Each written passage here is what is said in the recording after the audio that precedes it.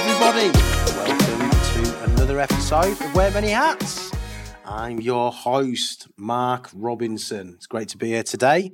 We are joined by another titan of the industry, a gentleman named Shane Killeen, who is the Workplace Experience Director for the UK at CBRE. Hello, Shane. How you doing? Hello, Mark. How are you? Oh, really good, mate. Really Thanks good. for having me on. No, that's all right. How's your day been? Intense, very intense. Busy time of the year. Intense good or intense bad? Intense good, I suppose. Intense but, good. Yeah, I suppose. I have to say that. You don't seem very sure. If you asked me a few hours ago, I might have said intense bad. But Intense bad. Yeah, it's turned around. This is a great way to end the day, actually. You've chilled out now, haven't you? Exactly. You've had a coffee. Yeah. And you sat here yapping to a northerner. That's always good, isn't it? What more can you ask for? Exactly. Okay, well, listen, absolutely great to have you, Shane. Thank you. You know, can't wait for this episode. I think we're going to talk about some really interesting things. Obviously, we had some really interesting discussions about innovations before we came in. So we'll probably get onto that at some stage. But why don't we start with you walking us through your career? Because I believe you worked at a very interesting place that some witches and wizards out there may be quite interested in. Along the way, yeah. So you can probably tell by the accent I'm definitely from Ireland, from County Mayo in Ireland. I moved to London in 2009, but I started off in hotels, done my degree in hotels, had the pleasure of working in Germany for a year in hotels, and that's where I learned the difference between Irish timekeeping and German timekeeping, because the Germans, when they say on that hour, they mean at that minute, that hour, and the Irish a bit more laissez-faire with timekeeping. So I learned that. That's one thing I've kept with me my whole career, is being punctual and being on time for things. Yes. Done lots of hotel jobs in Ireland, up to conference and events manager, wedding manager. So you were always kind of in like that people focused role. Absolutely, always front of house. Yeah, and So I loved being a wedding manager because you could make each bride feel special. And my USP was I would never hand over to the ops team. I would come in on the Saturday and meet the bride and groom myself, make sure the room was set up as I promised. Would you really? Yeah. So that was a nice handover to make sure that everything that we promised went according to plan. Right. And that took off. We had a huge wedding market. That was in Cork in Ireland. lovely. Moved to Dublin, became a conference and banqueting manager in a large, very well-known hotel, the Morrison. Right. Done a year in Dublin. I said, this isn't for me. Why wasn't it for you? Oh, I loved living in Galway, where I'd done my studies. I loved living in Cork. But this Dublin was just... I'm going to be careful now, but it felt like it had the expense of a big city without actually being a big city. Okay. And I just didn't click with it at all. And after 3 months, I kind of said, I want to move out. My best friend had moved to London. Right. And he said to me, come on over here and give it a chance, see how you get on. So I came over for an interview that November. And by February, I had moved over. So this February I've completed 14 years. 14 years. Yeah. Hey, that's not bad, is it? So straight into contract management then in the front of house world, and absolutely loved that. So done some great iconic buildings in London. Do you want to name check a few? Tower 42, 20 Grace Church, the Credit Suisse building in Bank of America, Barclays, which is fantastic. Yeah, but always front of house, always kind of floor ambassadors. Right. And then I joined the Warner Brothers account. A really good client of mine gave me advice. He goes, don't get boxed into front of house because you can get siloed into that and you won't progress your career, he said. So he said, get out and learn more. So that's why I took the job for Warner Brothers, which was soft services, but it was all like reprographics, telecoms. I'd never done that before, mail rooms, really? As well as front of house and switchboard. Yeah. But this whole new media world, which I'd never touched before, which was very interesting. Of course, American company, so it gets busy at 5 o'clock in the evening as America. Well, America wakes up. Exactly, and it comes online. So conference bookings, celebrities coming in. We had 2 cinemas in the building. Yeah. So you had constant flow of people coming to see before the films got released. The celebrities would come and see them. Yeah. The critics would come and see them. So a constant flow of important people that had to be kept low key and secure. So you met a lot of celebrities, I'm guessing. Yeah, really. Who was the nicest? Is the one that stands out as the nicest? I suppose the most exciting was Tom Cruise. Really? Yes. Is he as little as everyone says? He is. I didn't get to talk to him, but my telecoms guy who reported into me did, and I was very disappointed by that. Right. Okay. I was like, I can't talk to him, but he was siloed off quite quickly into a room, as you can imagine. Yeah. Of course. Yeah. But the nicest person I met was probably Adele. Came in once to watch a film with her family. Oh, really? Yeah. So again, she's exactly as you see her on the TV. There's no difference in her. No difference whatsoever. What about the worst? Huh? What about the worst? Oh, I know. London's too small still, so I'm not gonna say. No, I'll tell you after the pub. Yeah, that's all right. Yeah. I'll share it with listeners on a different episode. Yeah. I'll just say it didn't come from Shane. It's all right. Yeah. Okay, lovely. And so, yeah, so 2.5 years. 2.5 years. I really loved it, and then I got a call up from a big supplier to say would I come and be a deputy account director, and an even bigger soft services contract and banking this time. So I went and jumped into. Well, that's a massive change. Isn't it? It was big from entertainment to finance. Yeah, I mean, from a very team, different. A team of 15 into a team of about 120. Wow! That in itself was to get your head around that. So I went towards the front of house team first of all, my comfort zone, because there was so much to learn in terms of landscaping and a completely different world. I'd never managed cleaning before. I didn't even understand cleaning. Yeah. Suddenly to be managing, 60 cleaners, it was just like a completely different world. It must have been a real period of adjustment for you. It was so much to take in so quickly. And within 6 months, the account director moved on to another role, and they offered me the account director role. Right. And I was thinking, do I really be ready for this? But the client was fantastic. Actually, one of the few clients I'm still friends with this all these years later. Oh, really? Yeah, fantastic client. So she said, I believe in you, Shane. You can do it. We can work on this together, she said. I know you have gaps, but I've been here for years. I'll help you, which was, how many clients do that? What a thing to hear, though. That's fantastic. Yeah, and she said, I'll give him my blessing, so you go for it. So we went for it. I had a great boss at the time, and he was very supportive. And it all just kind of came together. There was ups and downs, of course, it was over and back, but I wanted to turn it into a contract of people focus. So it was a very well-run, established contract for many years, but it had become very militant. And I said, I want to change the tone to putting our people first. I turned it into a service excellence, people focused, and that really paid off as our engagement scores went up, our client satisfaction scores went up. The general surveys in the building went up because the people on the ground were giving better feedback generally, because my people were happier on the ground. And then in my final year, it had to go out to tender. These things come around, procurement pushed them out. And I said, we're going to fight it, we're going to win it. We went out and we had, all the big boys after it. And after a year, we retained it. I said, it's time for me to move on. And someone new now fresh to come in and lead this. I've done 2.5 years. So, and then it's quite interesting that you talk about the people piece, because that sounds to me like you were doing that before the rest of the industry. Well, because it's a big thing now, but 10 years ago, 10, 11 years, it wasn't really, was it? Let's be honest. I mean, it was there, but not in the same format. I've always been a people person, and then I always wanted to be a manager. I've learned mistakes by being too soft. So you have to learn this balance of carrot and sticks, how to get things done. But if your baseline is treat people always with respect, and treat them as a human being, then you'll probably get more from them. I found. So I found that would be my approach would be quite successful. And it proved me right every single time. So, right. But to be fair, you can see the enthusiasm. You really can. It really comes through. So it's great to see that. Yeah, it's great to see that. And then after that, I was approached by CBRE to come and join them. And it was the first time being asked to do a consultancy SME role, which was quite different. And that was interesting to me. So I said, I would happily do that. So how does that role operate then? Tell us a little bit about that role, that consult. What does that look like? So basically, we work in the TFM division in CBRE, so we do all the services. And we have numerous accounts all across the UK that run different services, and we go around and my team. I say it in my team, Christine, we're a team of two. We go around and we try to instill the excellence into the contract managers who are delivering those services day by day. Because you might have had an engineer that's worked his way up to being a contract manager. He absolutely understands the building. He understands the HVAC. He understands temperature controls. But he doesn't get the user experience. Why is it important to have the doors clean? Why is it important to have no leaves in reception? So all those things are important about the experience moments. The little things that you don't necessarily think about. And why do we walk the floors every day before people come in? Why do the blinds all have to be even? Why are the meeting rooms clean? And why are we talking to people on the floor trying to get them to use the building in a different way? Say, actually, Jenny, don't use that meeting room because it's for 15 people. Use a focus room because it's built for one person. It's less energy usage. So when you build those relationships, you can really actually curate the experience around that building. That's fantastic. And how long have you been in that role now? Well, I've been with CBRE now for 4 years, but I jumped back into an operational role last year as an account director. I got to pick up the hard services world, which is a completely different world from the soft services. Yeah, it is. How did you find that? It's a bit like dark magic, isn't it? I just like a sponge. I wanted to take it all in. I always wanted to learn it, and always felt I don't have that engineering brain whatsoever. But I was fascinated by how much detail they go into, and what I found was engineers need as much love as front of house people do. When you sit down with engineers and people who are night shifts who don't usually see the directors or managers and say, tell me about your world, what can I do? And they were like, oh, you're just another guy in a suit. Nothing's going to happen. I thought, I promise you things are going to happen around here. And I do a session called BMW, and it stands for bitching, moaning and whining. So I said, get it off you. What makes you actually want to leave the role? Put that under the B category. And then the moaning is things that annoy you day by day, and whinging is little things you want to get off your chest, and when it's off your chest, it's gone. And then I would actually take that away and play it back either to the client or the account manager, and then try to make active changes. And we've had clients, we played it back to, and they go, actually, this is fantastic. I support that change, for example.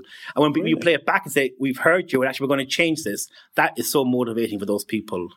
So did you come up with BMW? Yeah. You did? I really like that. Write that down. Well, I was told you can't use that in front of clients and pitches, and I use it every time. I read the room, not every time, but most times, and I throw it out there, and they laugh every single time. Well, we're all people, aren't we? Exactly, exactly. And if you're in a room full of adults, they've all heard that. And I think people find that they like someone to be authentic and passionate about something. I agree. And rather than rolling off a pre-learned script, what they want to hear. If you're authentic in a room, and sometimes I really care about your experience, I really care about your people, I want to get to know them. That clients will latch onto that every time. Oh, brilliant. Okay. So as Workplace Experience Director, you're covering the whole of the UK at the moment. Are you trying to, because obviously London, I think, or as a whole, is being viewed to be quite insular, and there's a different level of service that's received here. I don't know if that's are you trying to replicate that everywhere? Yeah, what clients are asking for in this post-COVID world is what we call hotelification. They want the best of the hotel world brought into the corporate world. So when I was in Warner Brothers, it was a very siloed delivery. You had receptionists, you had mailroom, you had reprographics. I broke those walls down and cross-trained everyone. So multi-skilled. Exactly. So able to make efficiencies for the client. And as the post rooms, as we know, the active mail coming in is dropping every single year. Switchboard calls are dropping every single year. People have changed the way they work, and Teams and Zoom has transformed all that. So it's getting the team upskilled and trained. So now they're hosts, they can walk into a room, they understand the technology, they can connect the screens. It's all about a home away from home. As the guests come in, is try to make them feel as comfortable as possible, or give them a reason to come into the office. As Mark Bell said last time, is give them a reason to make that commute. Exactly. How do we get them from the house to make that commitment to come into the office? Because everybody got used to not doing it. Exactly. And thought to themselves, this is all right. Exactly. You're not having to do that an hour and a half on a train. Squeezed up to someone's armpit. It's all right. Especially in summertime. Exactly. Yes, very much so. Okay, so I mean, obviously, you weren't really inspired to pursue a career in facilities management per se. No. But what has made you continue your career within facilities management and not move back to something, say, hotels? Or why have you pursued that? Why have you continued? Hotels are very family oriented. It's almost like we're all in this together. So you do the long weekends, you do the long shifts, you have the Friday, Saturday when everyone else is having a good time, you're working. But you have that kind of Sunday night going out and get very drunk when everyone else is at work, or Monday night. And what I find is from people that have moved from hotels into the corporate world, find it a bit lonely at times, because you don't normally have that connection of we're in it together. The corporate world is usually Monday to Friday. You go home to your family, home to your friends. It's a bit more. So I think there's a time to adjust to it. But I would recommend anyone to go into a hotel. What I learned in hotels was fantastic. I wouldn't personally go back now. I'm a bit older. I think it is more of a younger person's. Not that there aren't roles for people that are of our inclination of age, but it is more of a younger sort of. It kind of always has been, hasn't it? Yeah. I mean, a duty manager hotel, I don't think you can do duty manager more than 2 or 3 years, because it's active. It's a huge part of hotel life. But you burn out. You're dealing with complaints. You're a jack of all trades, master of none. So you're behind the bar pulling pints. You're down serving eggs. You're up checking out. That's fantastic to get all those skills. Yeah, of course. And they're very transferable into our FM world. But that pace of work can be quite difficult. Exactly. I've worked in a hotel. I remember I used to wash pots when I was about 13. That was probably the hardest job I've ever had. I can imagine. Just stood at a sink for like 10 hours. It was hard work. Big pots. Yeah, big pots. And I was only little as well, Shane. I've grown about 4 inches since. I can reach over the sink now. Exactly. Okay, so look, that's absolutely fantastic, and it's great to see that you're working in a specific environment within facilities management. How do you think, that workplace experience element is going to evolve over the next let's say 3 to 5 years? Because I know that's different. But what do you think is going to come into it? How's it going to change? It's moved so quickly. You think of before COVID, it was kind of something in the background. People didn't take it serious almost. And then we had the COVID. Then we had return to the office. Suddenly then, that's when I joined CBRE. It became, well, every client wants to talk to you now. Yeah. And then what do we want the office to look like? And then actually we have all these desks that no one's sitting at. Let's change the space around. Yeah. I said, let's not just jump into what everyone else is doing. What do your people want from this building? So do your survey, do a focus group and ask them what do they want. And generally it was more creative experience. They want more collaboration spaces. So when they do come to the office, they want to work together. I went to a media company of a very famous app, and I won't name the app. It's very, very famous. Right. We tell us in pub after. We won the contract there, and there's all these desks empty. But there's this big, massive pool of people all together, all very young workforce. Like you're talking 18 to 22, all huddled together. I said, what are they doing? They're all on this big couch and chairs. They don't want to sit at desks. They want to physically be close to one another. So they're actually working on a project together, and they're all sitting in this circle. I was thinking, we have to get ready for this next generation, because they don't want the pedestal and the table and the plant and the foot. They actually want to work in a different way. They do. Yeah. And we have to get ready for that, because I do a lot of work with clients who are like, Shane, in 4 years, 70% of our workforce is going to be Gen Z millennials. Yes. So we think by giving them goat milk and having vegan 1 day a week, it's going to keep them happy. It's not. They're going to be the majority of the workforce. What are we going to have to do to get ready for that? Yeah. And it's playing that out with the client. Well, what does that look like in your long-term strategy? Because it wasn't always at the board table. Now the board is saying, what can we do to get ready for this? To get people back into the office, using the space wisely and having this well-being, inclusivity. We have to look at all these different kind of disabilities. It isn't just someone who has a physical disability now. We're looking at people that have hidden disabilities, and how do we make the workplace inclusive for them as well? Yeah. No, I completely agree. I mean, just it's a really interesting one, isn't it? Because, how do businesses have the foresight to get that right? Because there's so many different facets to it. The workplace 30 years ago used to be simple, didn't it? Compared to now. Yeah. Now it's, a million miles an hour, 10,000 different ways of doing things and things like that. It's a really interesting time, I think, for landlords and, workplace experience directors such as yourselves. So where do you see technology and things like AI and things like that fitting into that world? I keep hearing it every second, it's AI. And I don't know that much about it. I don't know what I don't know. And I'm trying to educate myself and learn myself about it. What I think is it's going to take over. It's going to transform the workplace. And I can probably compare it to the iPhone coming to the market in 2008. We were all using our Blackberries, which we loved back then, or our Nokia phones, whatever it was. Yeah. And then Apple came along and completely changed the way we worked and said, here's our smartphone. You're going to have applications and you're going to have this. And I don't have an Oyster card anymore. I don't have a Nectar card. I don't even my flight tickets are on my phone. Yeah. They completely transformed the way we work. And that's what AI is going to bring. Give it 5-10 years. It'll be completely different to the way we're working now. It can be scary for some people to get on board. Yeah. I'm definitely having more meetings about it and trying to understand it and see how can we bring it into workplace, and more companies are getting in contact with us. Yeah. I had an experience recently where a friend of mine was working on a large project, and he goes, do you want to see the project I'm working on? Yeah. And I put on this massive headset, and I was transformed into a resort in the Caribbean that they were working on. He's an architect, and it felt so real. There was butterflies flying around. I could hear the sea. It was completely immersive. Yeah. And I was just thinking, how could that translate back to the FM world? Can we show the client their building? Can we show them what a fit out could look like, or what clean could look like? There's so many different possibilities. So it's very exciting. Yeah. I feel if you don't get on board with it, you're going to be left behind pretty quickly. I think so as well. I can't wait to see what the world looks like in 10 years' time. But I always think there'll be a human touch somewhere in there.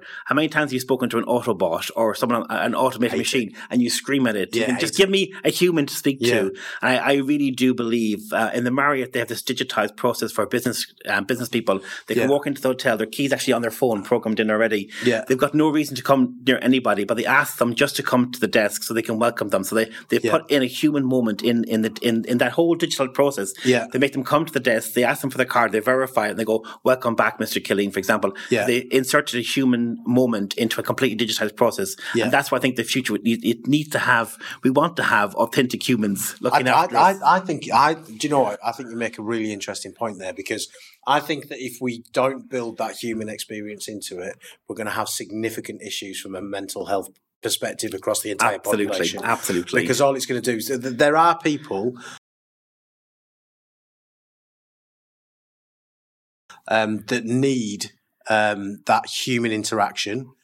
However, they're quite introverted. Yeah. And if they can avoid it, they will. Yeah. And unfortunately, but you still need it. Whether you're introverted, extroverted, whatever, you need that interaction. Absolutely. So I think that in the future, if we don't, build those human moments in, make sure that those connections are continuing to be made, we'll have a significant issue. Yeah. Because we are seeing that now with the kids today in terms of, how they are with their smartphones and things like that. We're seeing that they're kind of moving away from that.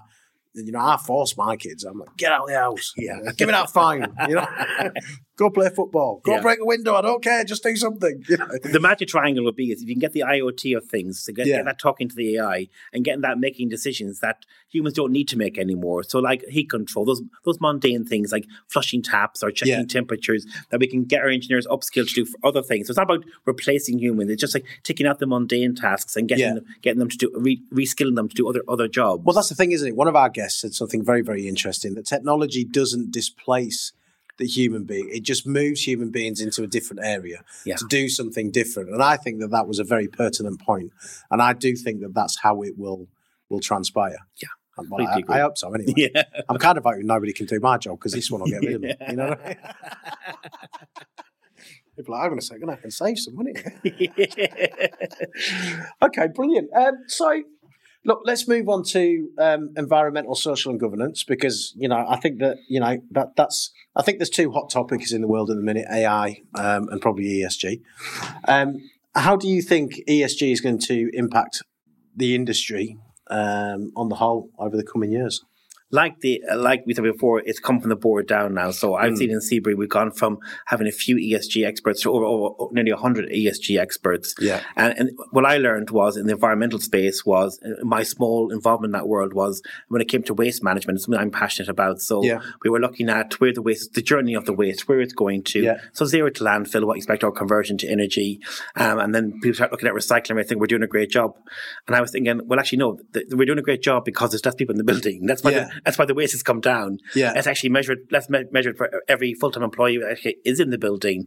And then let's stop looking at recycling, look at reduce and reuse. Yes. It's a much more powerful way of actually tackling the waste. So try to stop coming to site in the first place, or getting it back to the suppliers so they can reuse it. Yeah. And don't just think about putting what's going through your waste stream. Yeah. That was very, very powerful doing that. But I'm more on the social side, as you can probably imagine. Yeah. So I was brought kicking and screaming into the social enterprise world because a client really wanted to do it, and I had my procurement lines all set up, and then she's like, let's try this, let's try that. I was like, okay. But what happened was I really opened my eyes that companies can really make a social change. So by reaching out to the community. So we started doing workshops with disadvantaged young people, and they came in to do interviews, and they were so shy or they were so nervous just to do a simple mock interview. But it really, really helped them, giving them access to mentors and networks and getting them out there in the world. And then using social enterprise companies, social enterprise cleaning companies, social enterprise security companies that actually are non-profit sometimes. They give back money. Absolutely fantastic. We should support wherever we can. Yeah. That's become really, really big. Right. And clients sometimes have targets now towards that. So our model in CBRE works so well because we can say, we're going to self-deliver your engineering and your front of house where we specialize in, but we're going to outsource the other elements that we don't specialize in, but we'll bring in the best experts that meet your needs, whether it's cleaning, security, or catering, for example. That's why it's a very powerful model, and it works very well for us. Right. Okay. Fantastic. So are there any, with regards to the social aspect, I always think that's really complex, to be honest with you, because I think across the industry we all bandy about certain things. Yeah. We do X, we do Y. We've built a playground, we've done this. How do we make real differences from a social perspective, in your view? It's using the power of the spend and influence we have by opening doors. So I know clients, some clients are actually using their space at weekends to open it for homeless shelters. So they're using the food left over rather than going to waste to recycle it into proper meals. Fantastic. And letting them use that space. That's a huge difference. Yeah. Or mandating that you take people from a certain background and give them access. Give them access to your building, because back in the day you'd have people come in. Who do you know? You get the job, and try to make those days go away and say, actually, we're going to look at the community, the outreach that we can do and look after people. There's some waste companies now that transfer waste over to Africa. I mean, buildings are closing down, desks and chairs are no longer needed. They transfer it back to Africa, and you get to see it. Actually, the children are so excited to have these new desks and chairs. When you see it, when you make it real, that's what the real impact is for it. Yeah, that's really, really true. I'd like to see a big move towards young people. I'd like to see business supporting young people. Since 2008, they haven't really had youth clubs to go to. There's repercussions associated with that, which we see on the news probably every day. So I'd really like to see some kind of I wouldn't even call it a support network, just some kind of avenue for the youth to be able to express themselves appropriately. Yeah. It's not just about building playgrounds, is it? I mean, there's loads of people doing brilliant things out there, like boxing social clubs and, local communities creating their own social enterprises for young people. But I think we could definitely do more for young people. I agree. Or even giving our own time to mentor those people or offer our time to them to say, look, I can put you in contact with this person, or I can, the FM world, we learn a lot quite quickly. And we do. I wish I had a mentor earlier on before. It took me in my 30s before I got one. Yeah. But having someone that can just have this kind of like a big brother approach, what to think of this, no judgment. If you fall on your bum, to say, don't worry, get back up and get on with this. No regrets. That would be fantastic to have. And I think the younger generation almost need that. I think so as well. They have those kind of schemes in the US, don't they? Those big brother schemes. Yeah, they do. I don't think I've seen them in the UK. Have you seen them? No, I don't. I don't think I haven't. I wonder if it'd work over here. I think it would. Do you reckon? Anything that can help or give them time and get them away from their phones or their video games. Yeah. And get them, they have a contribution to make to society, and that's where if we can get that through to them, then without a doubt, of course they do. So, sticking with sort of young people and mentoring. Obviously, you mentioned that you had a mentor in your 30s. Who was that individual, and how did that individual support you? It was Greg Daniels was his name. So he was another Irish man, but he was much higher in the business than I was. Yeah, and going out to tender at that time, actually, it's a very nerve-wracking moment to think I could lose this contract. So he was absolutely say, "You are the account director. You must absolutely believe you're going to win this contract." Yeah. When you walk into your people and tell them we're going to win this, we have to do we do a great job day in, day out. So everything that we've done so far is going to keep the contract, but you have to go through this process because you have to fundamentally believe it. And I went back and had the exact same town hall with all the large team that we had. And I said, "Look, we're going through this process," and by having that someone who's been through that before and able to support and guide you was absolutely fantastic. And I had to go through it a second time, actually. Oh, really? Yeah. I went last year and I went back to do another contract. It was out to tender. Very secure contract, long relationship. Yeah. But again, these things have to go to market every so often. Of course they do, The client has a right to benchmark and make sure they're getting value for money. I went back to being a contractor again. It was much easier second time round. Yeah. Because I was like, okay, I know what to do here. So, I came in, I had the exact same town hall and said, we're going to win this. Because of the work you do every single day, we're fine. We just might need to change the way we're working, refresh things up a little bit because sometimes things get a bit stale or stagnant. Yeah, a bit of a refresh. Bring in the solutions team, have a fresh look at it. What are other clients doing? Yeah, and we retained it and we're able to move on. Well, congratulations on that. Thank you. That's always good news. Okay, so what are some of the challenges that you think the industry is facing at the moment today? I'm not going to say the B word. No, don't say that. Don't say the B word. But I definitely see it because when I came down, there was definitely a cycle of people came to London. If they didn't have the language, they would go into coffee shops or into hotels. They'd learn the language. They'd get the confidence to come out. They'd come into my front of house world and we would upskill. And that was like this constant cycle. They were always there. And as people were moving on, like, Shane, I can recommend this person. There was this constant cycle. That stopped. It's really dried up. And has it really? Yeah, I really think the gap in people that we have, our supply partners are struggling in the cleaning world to fill vacancies. And we're very big at promoting internally in CBRE. It's one of our selling points, but you need fresh blood coming in too behind it. That's true. So So you need that constant flow of talent and try to attract people to the FM world, keep them in the FM world, and promote them. But you need that kind of, as I said, that journey, people coming behind them to keep it all refreshed. Does that go back to something we were talking about earlier in terms of the youth? Is there something that we can do from an educational perspective? Is there workshops? Can we go into schools? Can we do things like that? Is there ways that we can bring, because look, there's lots of people out there that either don't have roles or, I'm just spitballing here, Shane. I'm asking you to answer because I'm nowhere near as capable as you are. No. I don't know if I have the answer to that. But if we can go out and reach out to the youth and get them into these roles and get them starting their careers in FM at an early age, why not? I mean, what better way to learn to manage clean than to learn it yourself from the ground up, or landscaping or security, whatever your path you take. Yeah, I totally agree with that. But the challenge is there. The challenge is real. Look, the real living wage went up again this week. Yeah, it did £13.15. Good to see. Fantastic to see. So we need to get that filtered through to our clients, that we need to have this put through for our people. The difference between the supervisors and the team leaders, they need to keep going up as well. You've got to get that differential. It's got to stay the same. Absolutely, Why are they getting £1.20? That's not fair. Yeah, so when the clients are on board with it, it's absolutely fantastic. It can be worked like magic. Yeah. And that's the challenge in the front of house world, is they're getting closer and closer to it. The front of house used to have this kind of salary difference because of language skills. The cleaning world's coming fast and furious behind it. Yes, it is. And you might get people thinking, I'm better off being a cleaner and doing that role and then being on the front of house. So yeah. Well, hopefully, that'd be quite good. Okay, so in terms of the industry, how do you stay informed about new developments and trends? What do you do? I know that you called me into a meeting 2 years ago to pick my brain. Not that you picked it for very long. But go on. We get a lot of content sent to us. I work for a global company, so a lot of great content gets sent to us. And I always find you can read that and take it on board, but you can't be a single source of information. You must do your own research. So I'm allowed to. I read the Financial Times every day. It's our company allows us to actually subscribe to that, which is great. Wow! So reading that is fantastic. I read my own books. I was at a hotel conference last week for boutique hotels because I want to see what they're doing. Yeah, and I read as many books as I can. I'm not a natural reader, but I force myself to read. Right. And I find reading books is a great way of getting information and inspiration. Yeah. Oh, fantastic.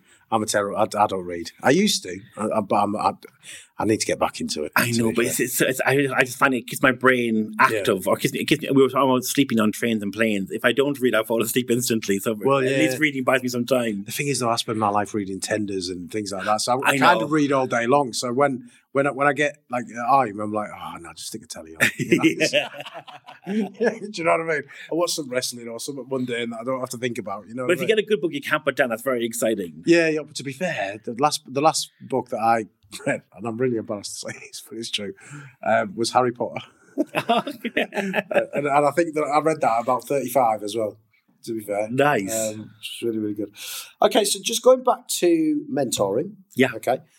Do you mentor anybody at the minute? I do. You do? And how do you structure that? What's your way of developing that? I let them lead it. So what do you want from this? So I've been mentoring her for over a year now, so it's much more comfortable. At first, it was very fun with there's a mentoring program, and I read the notes and she read the notes, and after one or two sessions, it was very stiff. I said, look, what are you getting value from this? And she's like, yeah.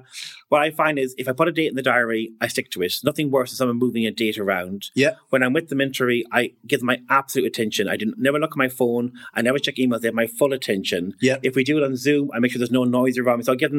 I respect the time that I have with them. Yeah. Because they put that time in their diary. And, right. And only for a client or a major reason when I move that, which they would understand. Mm. It's not about me telling my life stories. That this is what I've learned. It's like what are you going through right now? And I give them different scenarios. Like, well, if we go down route A, how would that play out? If we go down route B, making them think themselves rather than saying, well, in my experience, this is what's going to happen. Yeah. And sometimes the mentoree can be talking, and she's going to say, and it's the wrong thing to do, and then your instinct is to say, oh no, you're going to fail, but you have to let them fail almost sometimes and say, so okay, let's say how that plays out for you, and let me know how that goes. Yeah. And they come on and say, oh my gosh, you wanted to do that. So what happened? And he said, okay, so what have we learned from that failure? And I'm a big thing on positive thinking. Yeah, great. The glasses I have always have full. Same. I designed a program called the Mindset of Excellence, which is a program that we train all of our people on. Right. And it's all about looking at. So we've been called Once Bitten, Twice Shy, 3 Wants to Make Me Cry. And basically, if the same issue gets raised 3 times, it then gets an in-depth look from a manager. So I think a printer gets broken down, and we do a first line fix. It breaks down again, a first line fix, and then it happens a third time. Third time it gets flagged. Yeah. This printer's now broken 3 times. We're going to have a fourth. Let's stop this in its tracks. What's the issue? Take the domino out now before this gets bigger and bigger and bigger. Yeah. And that can be for a heating issue. It can be so it gets like a root cause. What's going on here, basically? Yeah. And that fixes so many future tickets. You won't believe how powerful that is. So when I go onto sites and I say, show me your reactive tickets, and they're like, trying to find the folder and trying to find it. I said, how often do you analyze it? So, well, we put it in the month. I said, how often do you analyze it? Do you actually go through it and understand it? Because this is the story of the building. The building's talking to you through the tickets and it's telling you what's working and what's not working. And if you don't read the story... I love that analogy. I love that. If you don't read the story, you won't know what's going on. So you can walk around all you want and you can read reports and you can read... But if you don't listen to the building... then you won't know what's going on. The building is talking to you. I like that. I like that, Shane. That's absolutely fantastic. Okay, brilliant. Quite an interesting approach to mentoring then. So let them lead what they want, and let them fail. I mean, if a client's involved, you won't let them fail. But if it's something where they have to learn a lesson from that, like for example, if you're managing someone, which I learned when I was younger, and they're being too nice to them, and they're taking the mickey out of them as a manager, I'm not going to say turn harsh or throw the rule book at them and say, well, how do you want to play that out? Goes, okay, I'm going to bring them all out for coffee and a pizza. That's a great idea. Go do it. Back, they're still taking the mickey out of me. So, okay, we've tried that now. Let's try something different. Don't say, oh, you should have done that. Let them learn from their mistakes. They're as powerful as the good times when you fall down. Getting back up is in the effing world. We fall down a lot, no? Yeah. I mean, to be fair, Shane, I kind of want to be mentored by you, mate. You know what I mean? I'm a rough diamond, but there's definitely talent there. Okay, so listen, let's go into something a little bit different. What particular lesson have you learned from a very difficult process that you've been involved in? Is there? Do you have any examples or something that stands out? I suppose the most difficult time in my FM was going to an employment tribunal over 10 years ago. And we'd done everything right, but the person felt aggrieved and they put it through the process and they got it to a tribunal. And I had to go to a full court and be cross-examined. And the company backed me 100% because they said, you've done nothing wrong here. We have the paperwork. We're content how it was handled because to get to a tribunal, you have to go through the different grievances anyway. Yeah, you do. Of course it's not an easy thing to get to. So we went through all that. It was a client removed from site for legitimate reasons. But the person didn't feel that way. So they wanted to have their day in court and they got their day in court. So we went, it was 4 days of watching my MDs being cross-examined. And it was very difficult to watch thinking, God, I was the manager of all this and you have to get cross-examined yourself. But as my barrister said at the time, he goes, you just have to remember the truth and you need to tell your story. And they have to tell the truth and their version of that. And that's very hard to do when you're being cross-examined. And he goes, it's my job to bring the truth out and I'm going to do it. And he absolutely did it. Did he? And we won the case completely.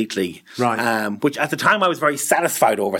I got my victory. And the MD you felt said, justified. But the MD said, there's no victory here for us, Shane. She goes, we ended up in tribunal. She goes, we won, we came our case, we've cleared our name. She goes, but there's no victory here for us either. And that was a really powerful lesson I learned from that MD. That makes sense, actually. Yeah. You should never get to that point. Yeah, and she's the one that said, I said, taking the domino out. She's the one that said to me, where can we take that domino out sooner to stop this getting here? And that was the lesson learned from that. And also having your paperwork, make sure you do your one-to-ones, make sure you do your appraisals, do your site visits. Because if it's not there, it's not there.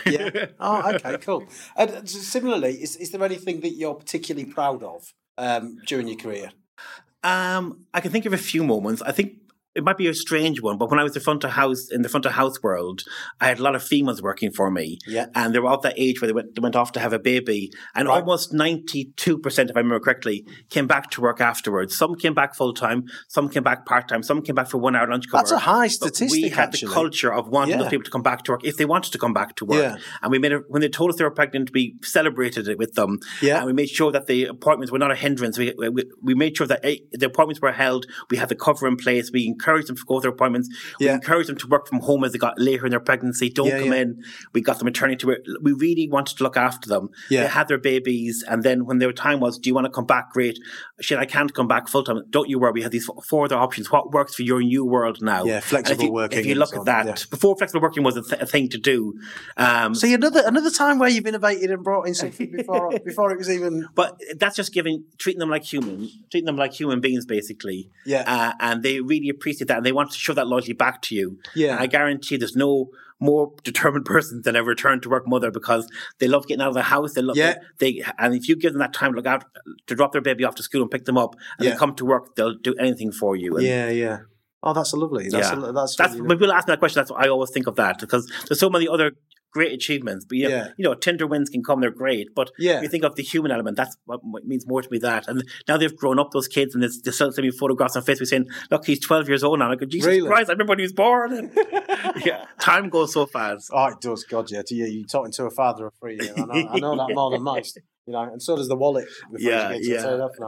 Okay, so any regrets? No, I said before, I'm glass half full. So I genuinely believe in that. So this mindset of when I was the account director in the finance world, I never let the team say, I have a problem. A, because I sat right beside the client, and B, it was, can I update you on something? And they had to give a solution. So they come and say, it might even be a ridder. Someone might have slipped and broke a leg. As long as the person's been, so they come and say, can I update you on something? We have a serious situation with the cleaner. I say, what's happening? Ambulance has been called.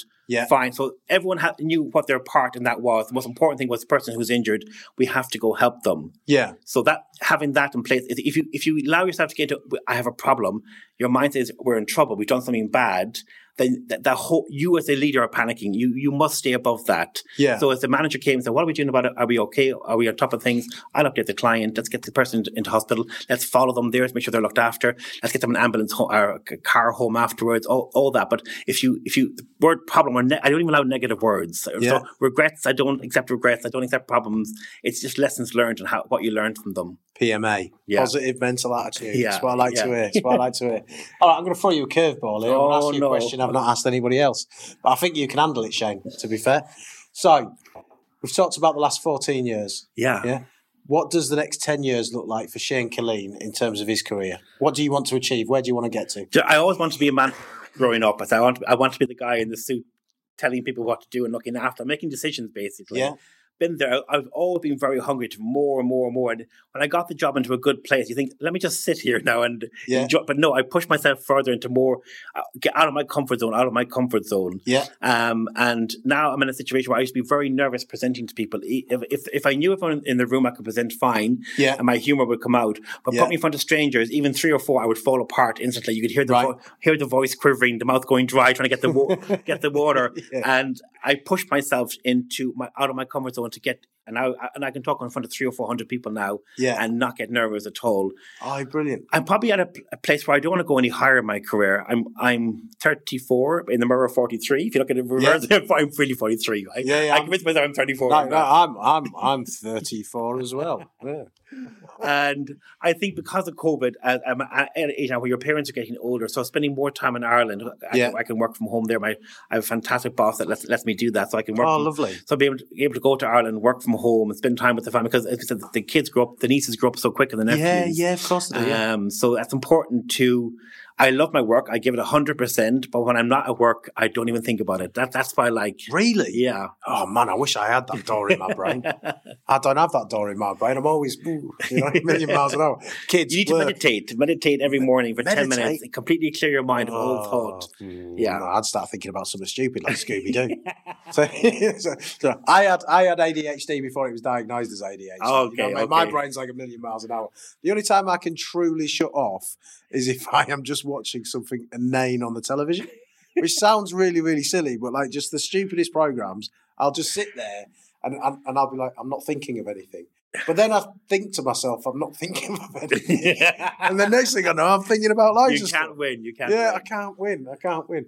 Okay, brilliant. So obviously you've talked about the family, but outside of work, I think we've got a really clear picture that, your enthusiasm for people, the industry and so on. So that's great. What gives you the greatest enjoyment outside of work? Probably my friend's dog. And I even have a photograph of it on my phone. And people go, I love your dog. Go, actually, it's not my dog, but his name is Louis. He's the most beautiful Labrador ever. Oh, I've got a Labrador. Yeah, then you get it. I get it. Yeah, 100%. And any time I can spend with him, even when my friend is not there, like, I've got keys to the house. I'm letting myself in. I want to see the dog. And then I'll come see you this weekend, Eugene. He's like, you're coming to the dog show. We know that now. We've learned that it's all about the dog. So the dog, getting home to see my nieces and nephews, trying to stay fit. And I put that in inverted commas because I'm a big guy. But I'm the same. I'm the same. Yeah, I'm trying to get more active. I mean, I do like 13,000, 14,000 steps a day. I'm always on moving around. Most of my time is traveling up and down the UK. I'm not really office based. So I get the steps in. But outside of that, I try to play tennis and I really meditate every morning. That was given to me by my friend. How long do you meditate for? Just 10 minutes. It's just a case you just sit there and... I get up, I shower, I have my coffee, so I'm awake. Yeah. if I lie down straight away, I just fall asleep again. Yeah. And I just play some kind of calming music. Really? And you need to learn how to do it because it's very hard to clear your head. Yeah. But when you do it, just for 10 minutes, I set an alarm, I come back into the real world. And it works? Yeah. And when problems occur, it just gives you more control over your mind. Really? It really, really does. Oh, I might have to try that then. Yeah, highly recommended. Yeah, okay. All right. Well, listen, that's the end of another Wear Many Hats podcast. How did you find that, Shane? I went so quick in the end. Jesus, I know. Yeah. I know, Mercy. That's what happens. You start yapping and away you go. You know? And I didn't curse once. I'm very proud of myself. Well, you did say bitching. Oh, that's okay. Yeah. You can get away with that. Yeah. It was in an anagram, BMW, you know what I mean? So well, everyone thinks it's BMW for the cars. And when you throw bitching moaning wine at them, it just catches them off guard. Like I said, nicking it. I like it. Steve Upright. Shane, it's been an absolute pleasure. Thank you, guys. Thank you very much for taking the time to come and chat to us. I'm sure the listeners are going to find this a very interesting episode. Hopefully. If anybody wants to reach out to Shane or anything like that, then feel free to. Over LinkedIn. Please. Yeah, please. Or via the podcast. We'll happily put you in touch if you're looking for somebody who's got the kind of experience in workplace services. Happy to help. But that's the end of another episode, guys. Thank you much. We will see you all again soon. Thank you. Take care. Bye-bye.